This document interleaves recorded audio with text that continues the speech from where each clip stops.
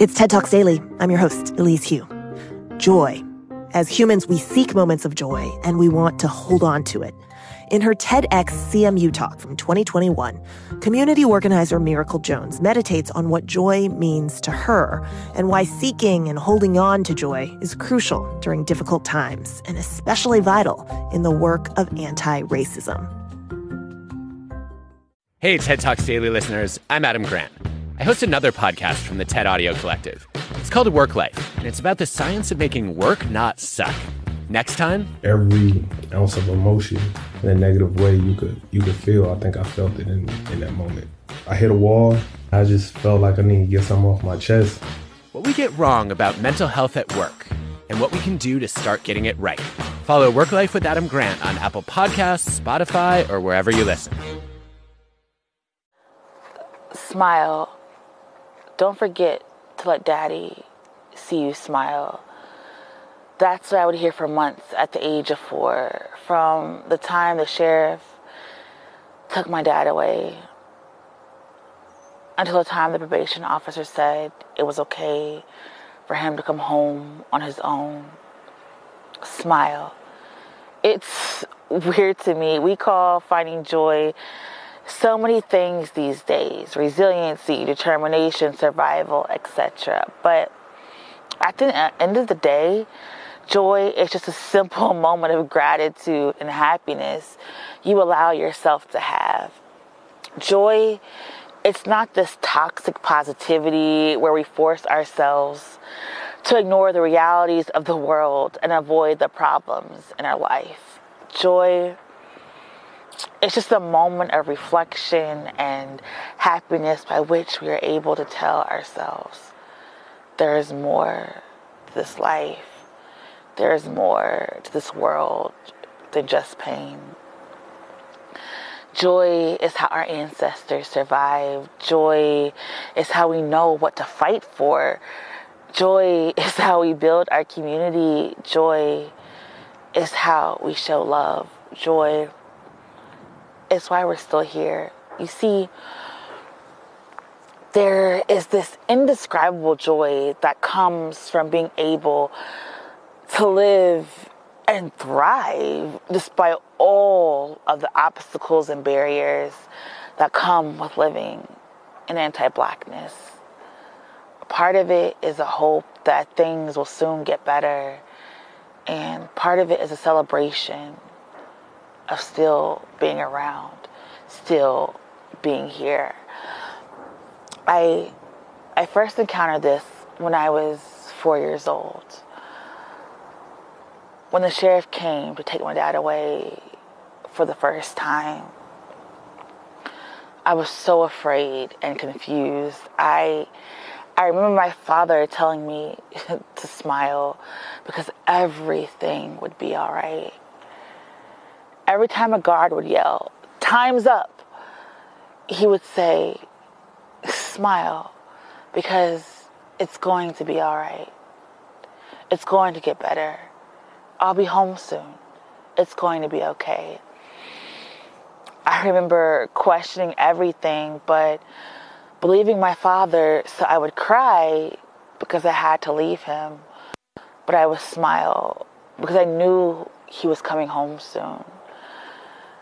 I would take this lesson with me for years to come, understanding that having joy and holding out hope was sometimes the only thing I had to hold on to. So I would hold on to my joy for as long as possible, even when I saw my mom struggle to feed and clothe 4 children on her own, even when the bank foreclosed on our home, even when we were a family of 6, living at an extended stay for almost half of the year, even when the social worker came for a checkup with a promise to return if we missed any more days of school, even when I got the call I would never see my father again. Just smile, it will get better. smile. So when this past year of social unrest took over the nation, I was prepared to be filled with dread and exhaustion as I geared up to take to the streets once again. From previous work, I already knew how lonely and tiring protesting state violence could be, and I prepared mentally and physically to take to the streets to fight for yet another Black life stolen away. But I wasn't alone. I was joined by so many other Black folks. We'd hoped that despite everything, that something would be different this time around. So we took to the streets with our drums, our voices, our bodies, our dances. Yet some people didn't join us, questioning who we were and whether our actions could actually make a change. They looked at us dancing in the middle of the street and chanting, I believe that. I believe that we will. I believe that we will win. I believe that we will win. And they asked us, what will that accomplish? I had to laugh. Again, do you know of the struggle it took just to get here? Do you know of the fear and the pain and the anxiety it took just for Black people to leave the house and take up space, not knowing if they would get tear gassed in the middle of the street, arrested, incarcerated, or abandoned? Do you understand that sometimes our joy is all that we have to make it through to the next day? That our trauma may radicalize us, but it will not sustain our movements. Joy is so controversial for us because for so long, Black and brown people were reduced to tropes on trauma and pain. Our resiliency became the narrative that others created for us. We were told we had to struggle for success, that we had to be twice as good to go half as far, but be grateful to just be in the room. Imagine feeling guilty just because you experienced joy in your life. Many seem to forget that existing and thriving in a world that was predicated upon your destruction is in itself a reason to celebrate. So we take up space as ours has been stolen and gentrified from us. We dance in the middle of the street as we show up for each other and remember our hope for the future. We celebrate together because we are a community of people bonded together in joy and pain, who refuse to leave each other.